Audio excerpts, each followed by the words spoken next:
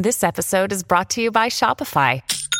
Forget the frustration of picking commerce platforms when you switch your business to Shopify, the global commerce platform that supercharges your selling wherever you sell. With Shopify, you'll harness the same intuitive features, trusted apps, and powerful analytics used by the world's leading brands. Sign up today for your $1 per month trial period at shopify.com/tech, all lowercase. That's shopify.com/tech. Hello, everybody. This is Marshall Poe. I'm the editor of the New Books Network. NBN listeners like to read books and buy them. So we thought we'd tell you that right now, our friends at Princeton University Press are having a remarkable site-wide sale. You can get 50% off books, including ebooks and audiobooks, with the code 50, F-I-F-T-Y, at checkout until May 31. You can save some real money on Princeton University Press books. I encourage you to go there and check it out. Welcome to the New Books Network. Welcome to New Books in Education. I'm João Sotomayor, a postdoc at the New York University, and I'm your host for today's episode. We'll be talking to Professor Kenneth Saltman in his new book, The Alienation Effect: Digital Education Privatization, AI, and the False Promise of Bodies and Numbers, published in 2022 by the MIT Press. Kenneth Saltman is a professor of education policy studies at the University of Illinois in Chicago. The book is about a current contradiction in today's use of facts. As the author writes, on the one hand, everything must be measured, quantified, and subject to data analytics. And on the other hand, every domain is facing a crisis of truth and legitimacy, in which facts appear to be free-floating, ungrounded, and arbitrary. In Alienation Effect, Professor Saltman explains the educational, technological, and ideological preconditions for this contemporary crisis of truth and agency, and explores the contradictions and competing visions for the future of education that lie at the center of the problem. Thanks for joining us, and welcome to the podcast. Thanks, Joao. It's nice to talk with you today. Yeah, great. So to get us started, I ask you to tell us a little bit about yourself and your academic interests. Sure. I'm a professor of educational policy studies at University of Illinois, Chicago.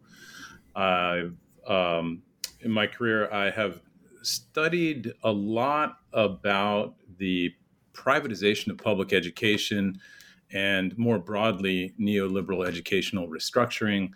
And I've investigated that in relation to a number of different areas, including neoliberal globalization, the control of the body, questions of culture, the relationship of schooling and curriculum to popular culture, transformations of pedagogy.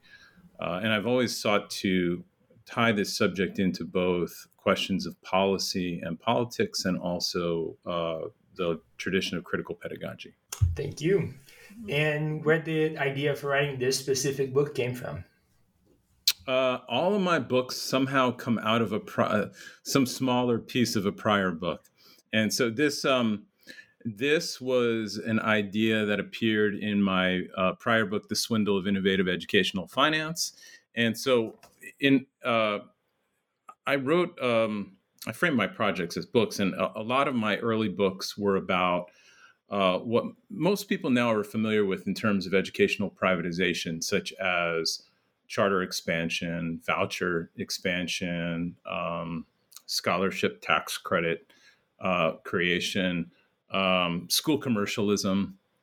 And around 2010, I started to write more and more about new educational privatization forms, and particularly digital ones that started to get promoted by philanthro-capitalists like the Chan Zuckerberg Initiative, Emerson Initiative, Omidyar, the ways that some of the key players in the promotion of for-profit education before had pivoted and started to get involved in investing in for-profit digital education. So, for example, the New School Venture Fund is an investment educational for-profit startup fund that was a key player in promoting charter school expansion. And they became a key player in funding and developing for-profit educational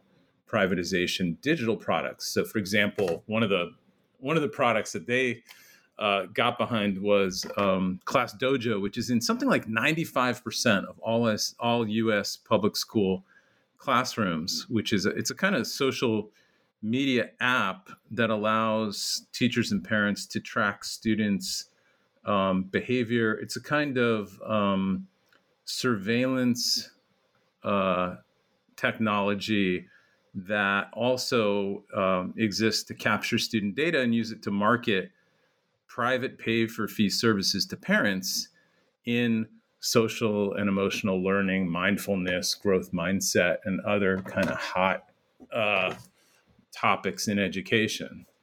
And that's actually a key idea that appears in the Alienation of Fact and also in a subsequent book that's in production now, The Disaster of Resilience. The fact that social and emotional learning programs have increasingly become the stuff that sells digital privatization products like Class Dojo and many others. That's very interesting. So the book more generally is about this contradiction that you observe between this faith in fact, right? That is in public, academic, and policy discourse, and this disregard for fact in evidence, argument, and in truth in these very same domains. More generally, what you're calling the alienation of fact. So you talk about this both in the context of public education and in the news media. So can you tell us more about where you observe this contradiction in these domains? Sure. So you see it in policing, for example, with CompStat, where police are encouraged to increase the statistics for arrests, and you see it in journalism, you see it in the humanities, and of course in education, among other fields. And it's a kind of audit logic taken from business, where the juking the stats becomes the primary goal, and it obscures and eclipses other aims and goals of the institution. So, for example, community safety gets eclipsed by upping the numbers with CompStat and policing. A key idea of the alienation of fact really came from an insight that Theodor Adorno had, and this is brought up in a number of chapters. But Adorno recognized that in capitalism, everything gets translated into its exchange value and is rendered abstract, and this produces an allure for the concrete.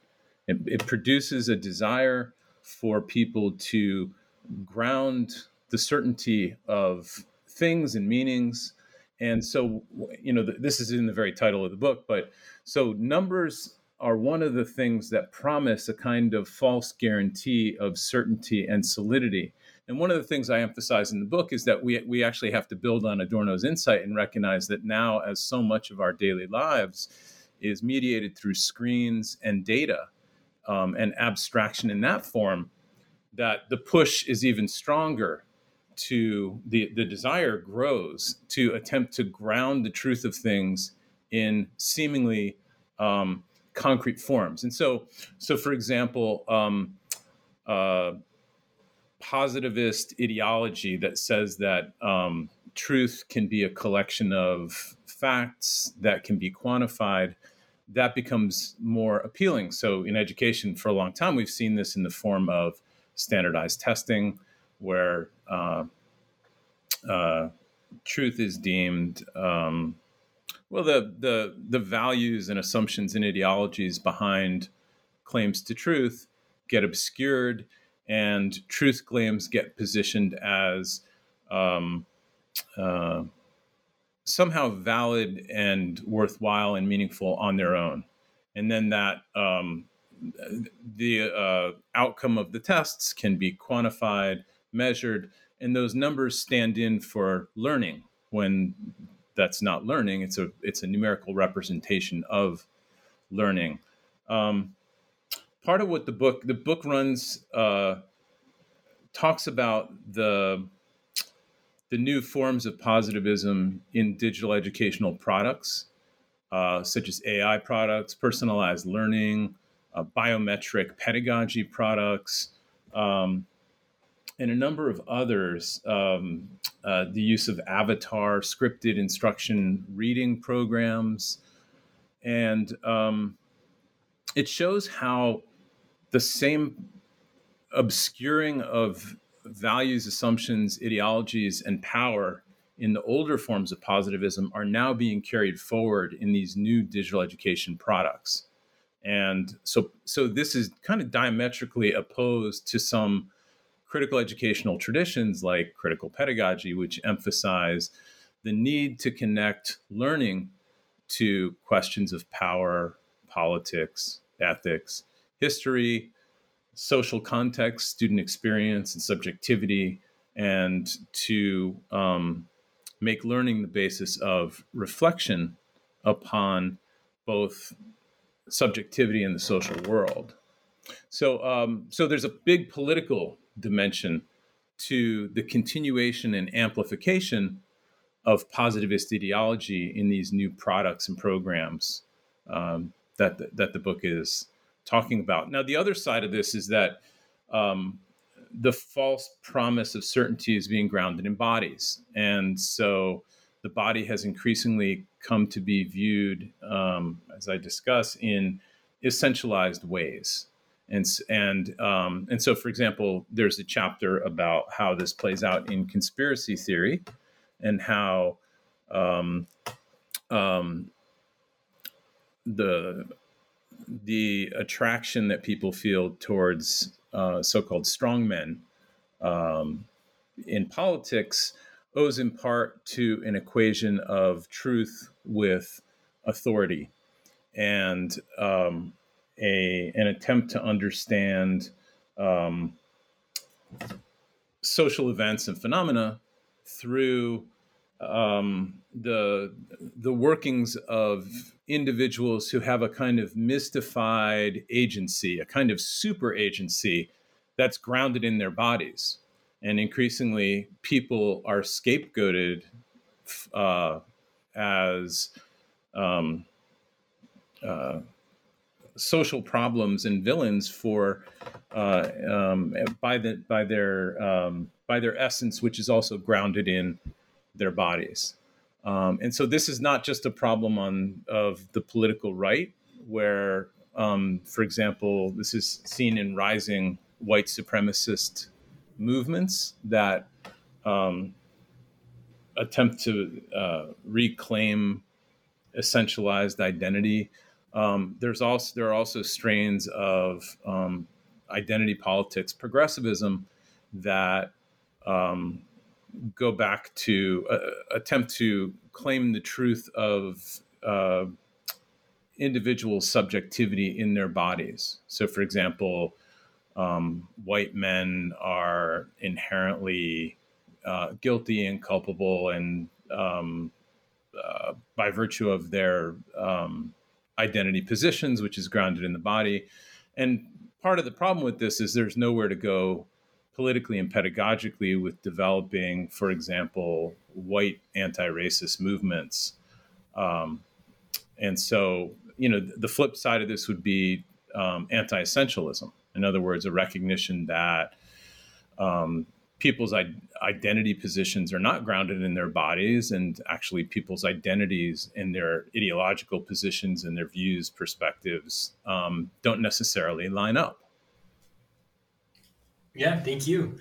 So from my reading of the book, and you tell me if I'm misinterpreting that, you argued that the privatization of public education and the concentration of news media ownership both have contributed to this trend. Can you tell us a little bit more about why you think that's the case? Yeah. So the new forms of digital educational privatization that the book details, rather than criticizing or challenging or creating the conditions to challenge long-standing anti-critical educational trends, actually carry them forward and amplify them. And so there's a little bit, I think part of what the book is, it doesn't use this language, but it's recognizing that there's a kind of feedback loop at work. So like a key idea that opens the book is the explanation that we're now facing material precarity and symbolic precarity. So material precarity means that there's radically growing economic inequality, worsening concentration of wealth at the top of the economy, in growing wage inequality. And during the pandemic, these inequalities and concentrations of wealth got radically worse. There's also symbolic precarity, as the book gets into, in the sense that the means of for people to act on and address public problems are actually shrinking. So, for example, critical education has been eroded and positivist forms of education have been expanded. For example, in the United States since 2000, teaching to the test has become normalized. And so the use of education as a means to interpret and understand and act on the world has been radically eroded. Journalism, due to the concentration of ownership over media companies, investigative journalism has been radically eroded in the past decades, for example. So some of the key means that people have, another example, studies have shown that policy enactment is now extremely, extremely rare for people to achieve unless it's by lobbyists and it's purchased. So, for example, enacting legislative changes. And so the avenues that people have to affect social transformation in the area towards emancipation and justice have been reduced. And so the on the one hand, you got the material precarity. On the other, you have the symbolic precarity. And this has created an inflated desire for people to in some way make sense of things and ground their understandings. And people increasingly are turning to bad ways of doing this, the book is arguing, that takes the form of these essentialized bodies and kind of simplistic quantification of things that actually further disempowers them because it erodes their capacity to understand what's going on. You see this with conspiracy theory, for example. So instead of understanding that social transformation is affected by an interplay of social structures like economic structure, political structure, cultural systems, and individual agency, and to need to understand that individual subjectivity is socially formed, and in turn, individual subjects form society. Simplistic conspiracy theories explain social events through a cabal of conspiring actors who have some kind of incomprehensible capacity to change things. So there's part of what's missing is theory, that people need to make sense of the social world, to make sense of what they experience, to be able to understand how to act on and change the things they're experiencing. But if they can't understand the things they're experiencing, it becomes very difficult to get a grasp on how they might act with other people collectively to affect political change. So when I said there's a kind of feedback loop, we're in a situation where these conditions of precarity have driven people to seek out worse means of understanding and acting on the world. So that's a key idea that the book is trying to address. And so the solution that it gives is in the educational realm, critical pedagogy, but also struggles for democratic social relations in multiple institutions. Now, the book is not all, it doesn't put forward a cynical perspective. It's actually hopeful in certain ways about what might be done. So, for example, on the one hand, a lot of the AI products and projects that the book criticizes as having reactionary pedagogies, pedagogies that are transmission oriented, that treat knowledge as something that's delivered, not something that is understood socially. It doesn't have to be that way. So, like the AI chapter, for example, talks about how we can look to an art example that forensic architecture did at the 2019 Whitney Biennale called Triple Chaser, where they took AI technology and they used it to get people around the world who were living in areas where states committed violence against the civilian population. People used their cell phones to identify tear gas canisters, and those were uploaded to the website of the project. And the images were scanned, and these military objects were recognized, and then a map was created tracing the origins of these military objects. And what the project discovered is that one company, Safariland, which is a weapons manufacturer, had provided tear gas to police and military all over the world that had been used on civilian populations. And the project further discovered that this company was run by a person who was serving on as chair of the board of the Whitney Biennale, where the exhibit was being shown.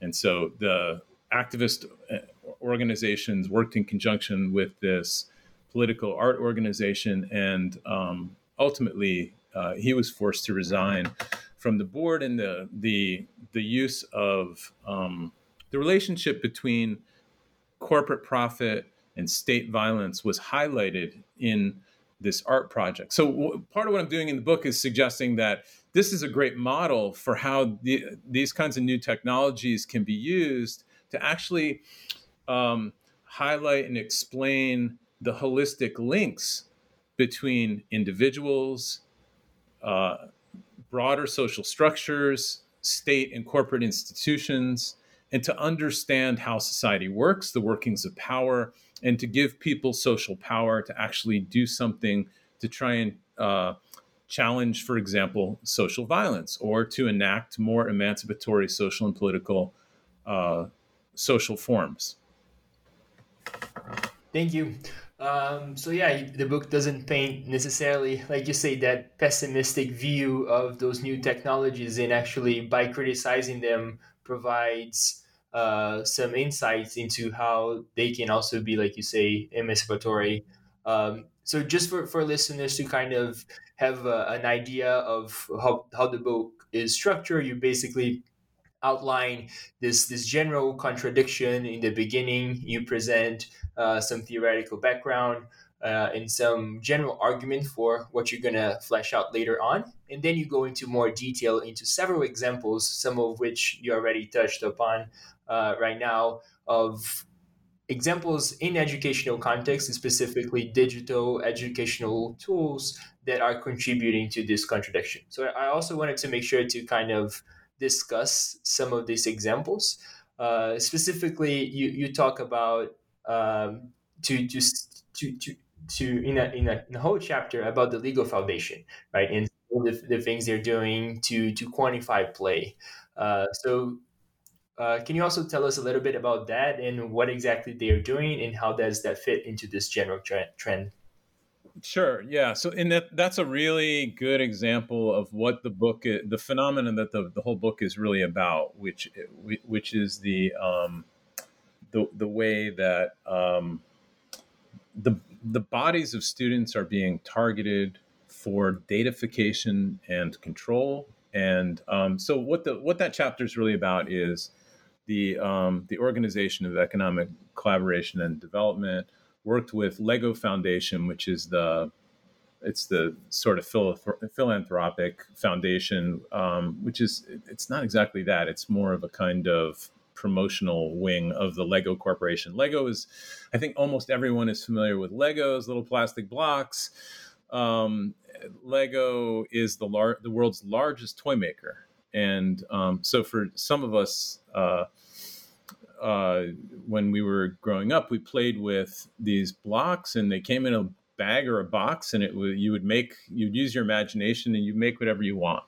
Well, increasingly, Legos come in sets that encourage students to follow recipes, or we could say algorithms, to build things that are actually corporate products that are licensed by other large media companies that Lego is partnering with. So they partner with a whole range of movie companies and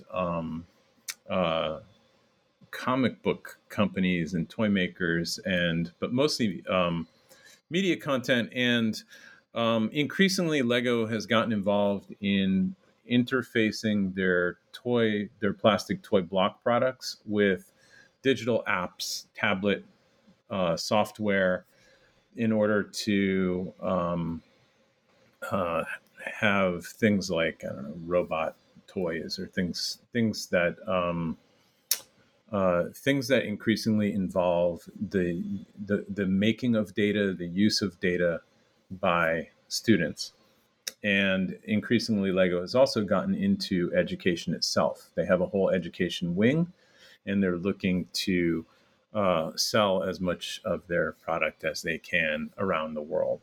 So one of the ways they're trying to do this is by working with these supranational organizations like the OECD and making play into a global learning standard that can be measured and quantified. Just like there are the global standardized test comparisons that the OECD oversees and facilitates. So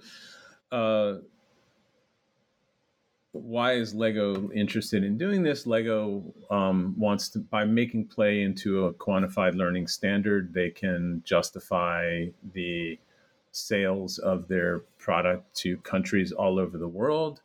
Almost every country is attempting to increase their prestige and visibility by their standing on these international comparison tests, and with reference to these comparison numbers. So the chapter is getting at some of the deeper questions about, well, what's wrong with quantifying play? What's wrong with imagining play in this way? And so part of what it gets into is the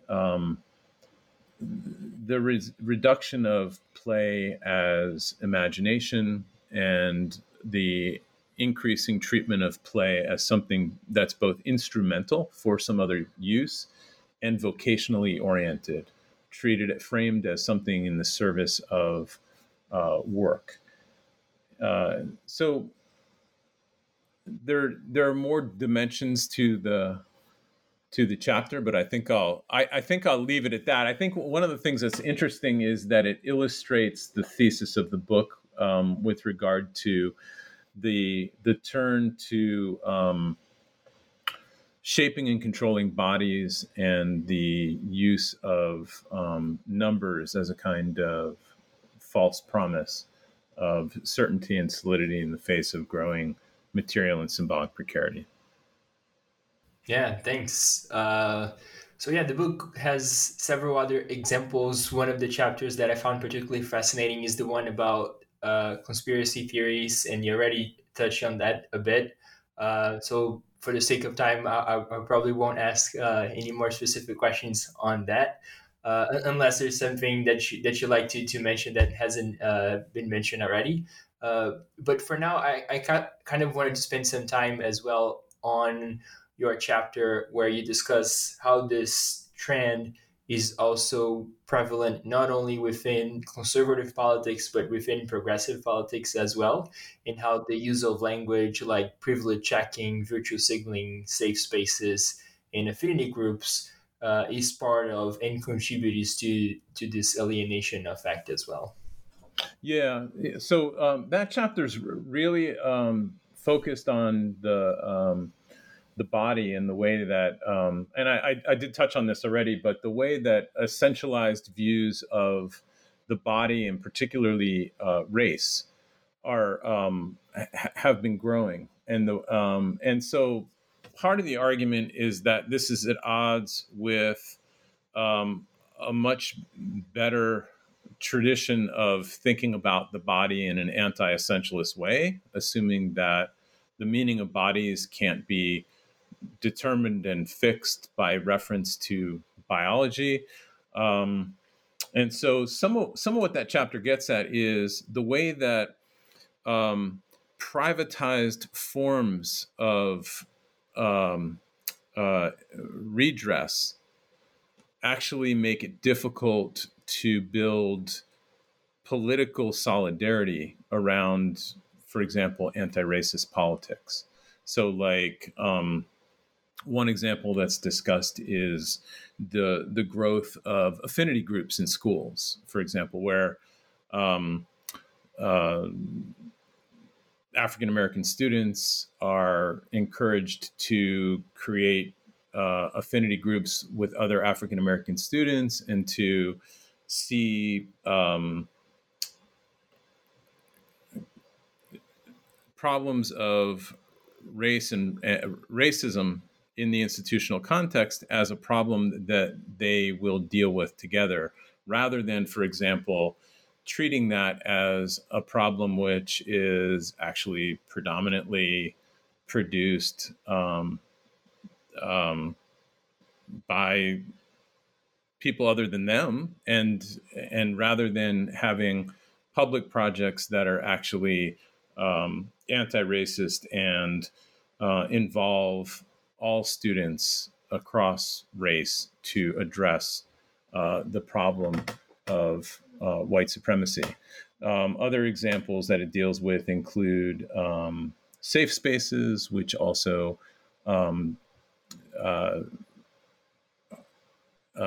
problematically frame certain places on campuses as safe and kind of de facto define the rest of public space as unsafe space.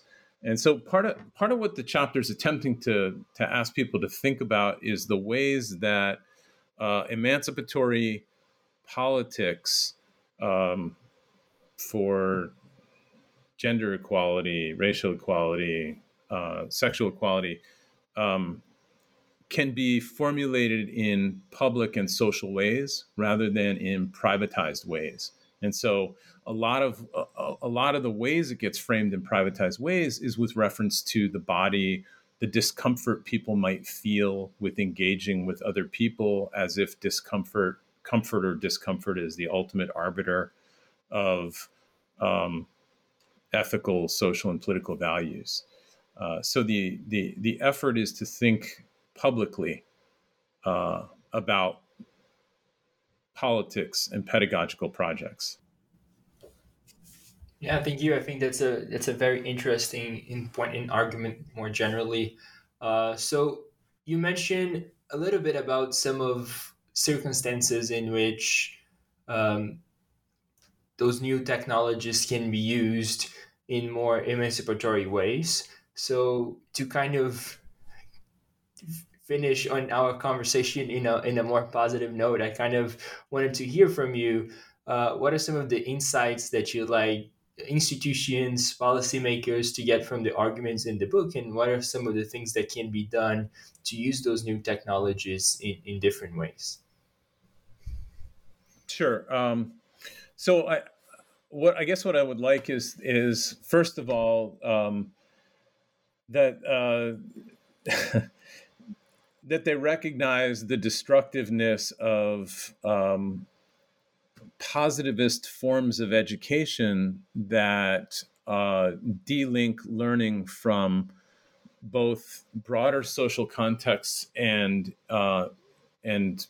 particular contexts of learning, and de-link learning from student subjectivity. So this applies to the time prior to digital educational privatization. But part of what I want them to get is a recognition that it's a mistake to build these new technology products and bring them into schools in ways that repeat and amplify some of the worst trends in education over the past 40 years. Education needs to be seen as a crucial precondition for democratic society. And the use of technology as a tool should be measured by that capacity, not by the idea that you're going to transmit knowledge like it's a commodity, where you're going to turn on a tap and pour knowledge into students, right?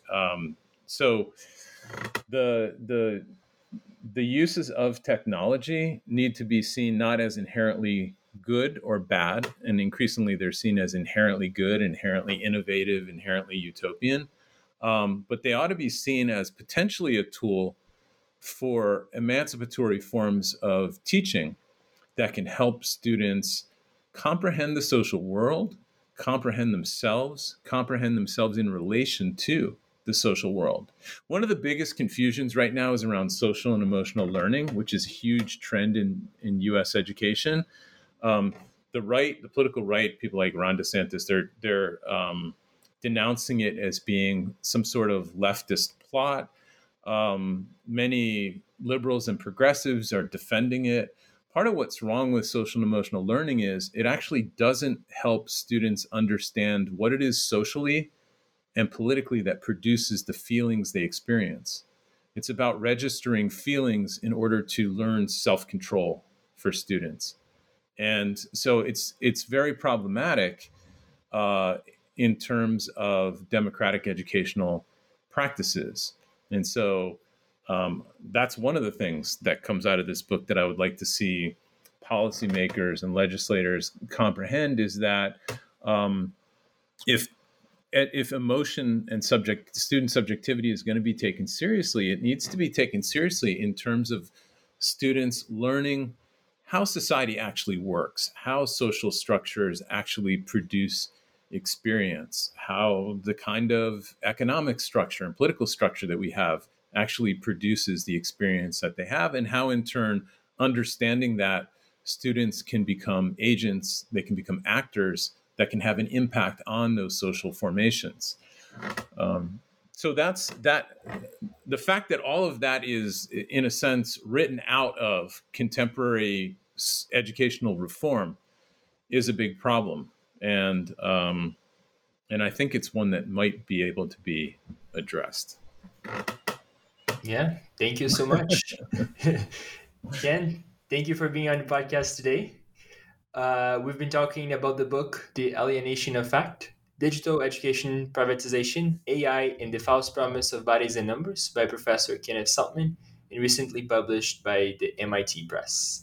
Thank you for listening, and until next time. If I could just add one thing here, the book is available open access on the MIT Press website. Yes, thank you. I forgot to mention that. Thank you, Ken. Thank you for being on the podcast. I really enjoyed our conversation. And thanks for talking with me today. Yeah, thank you.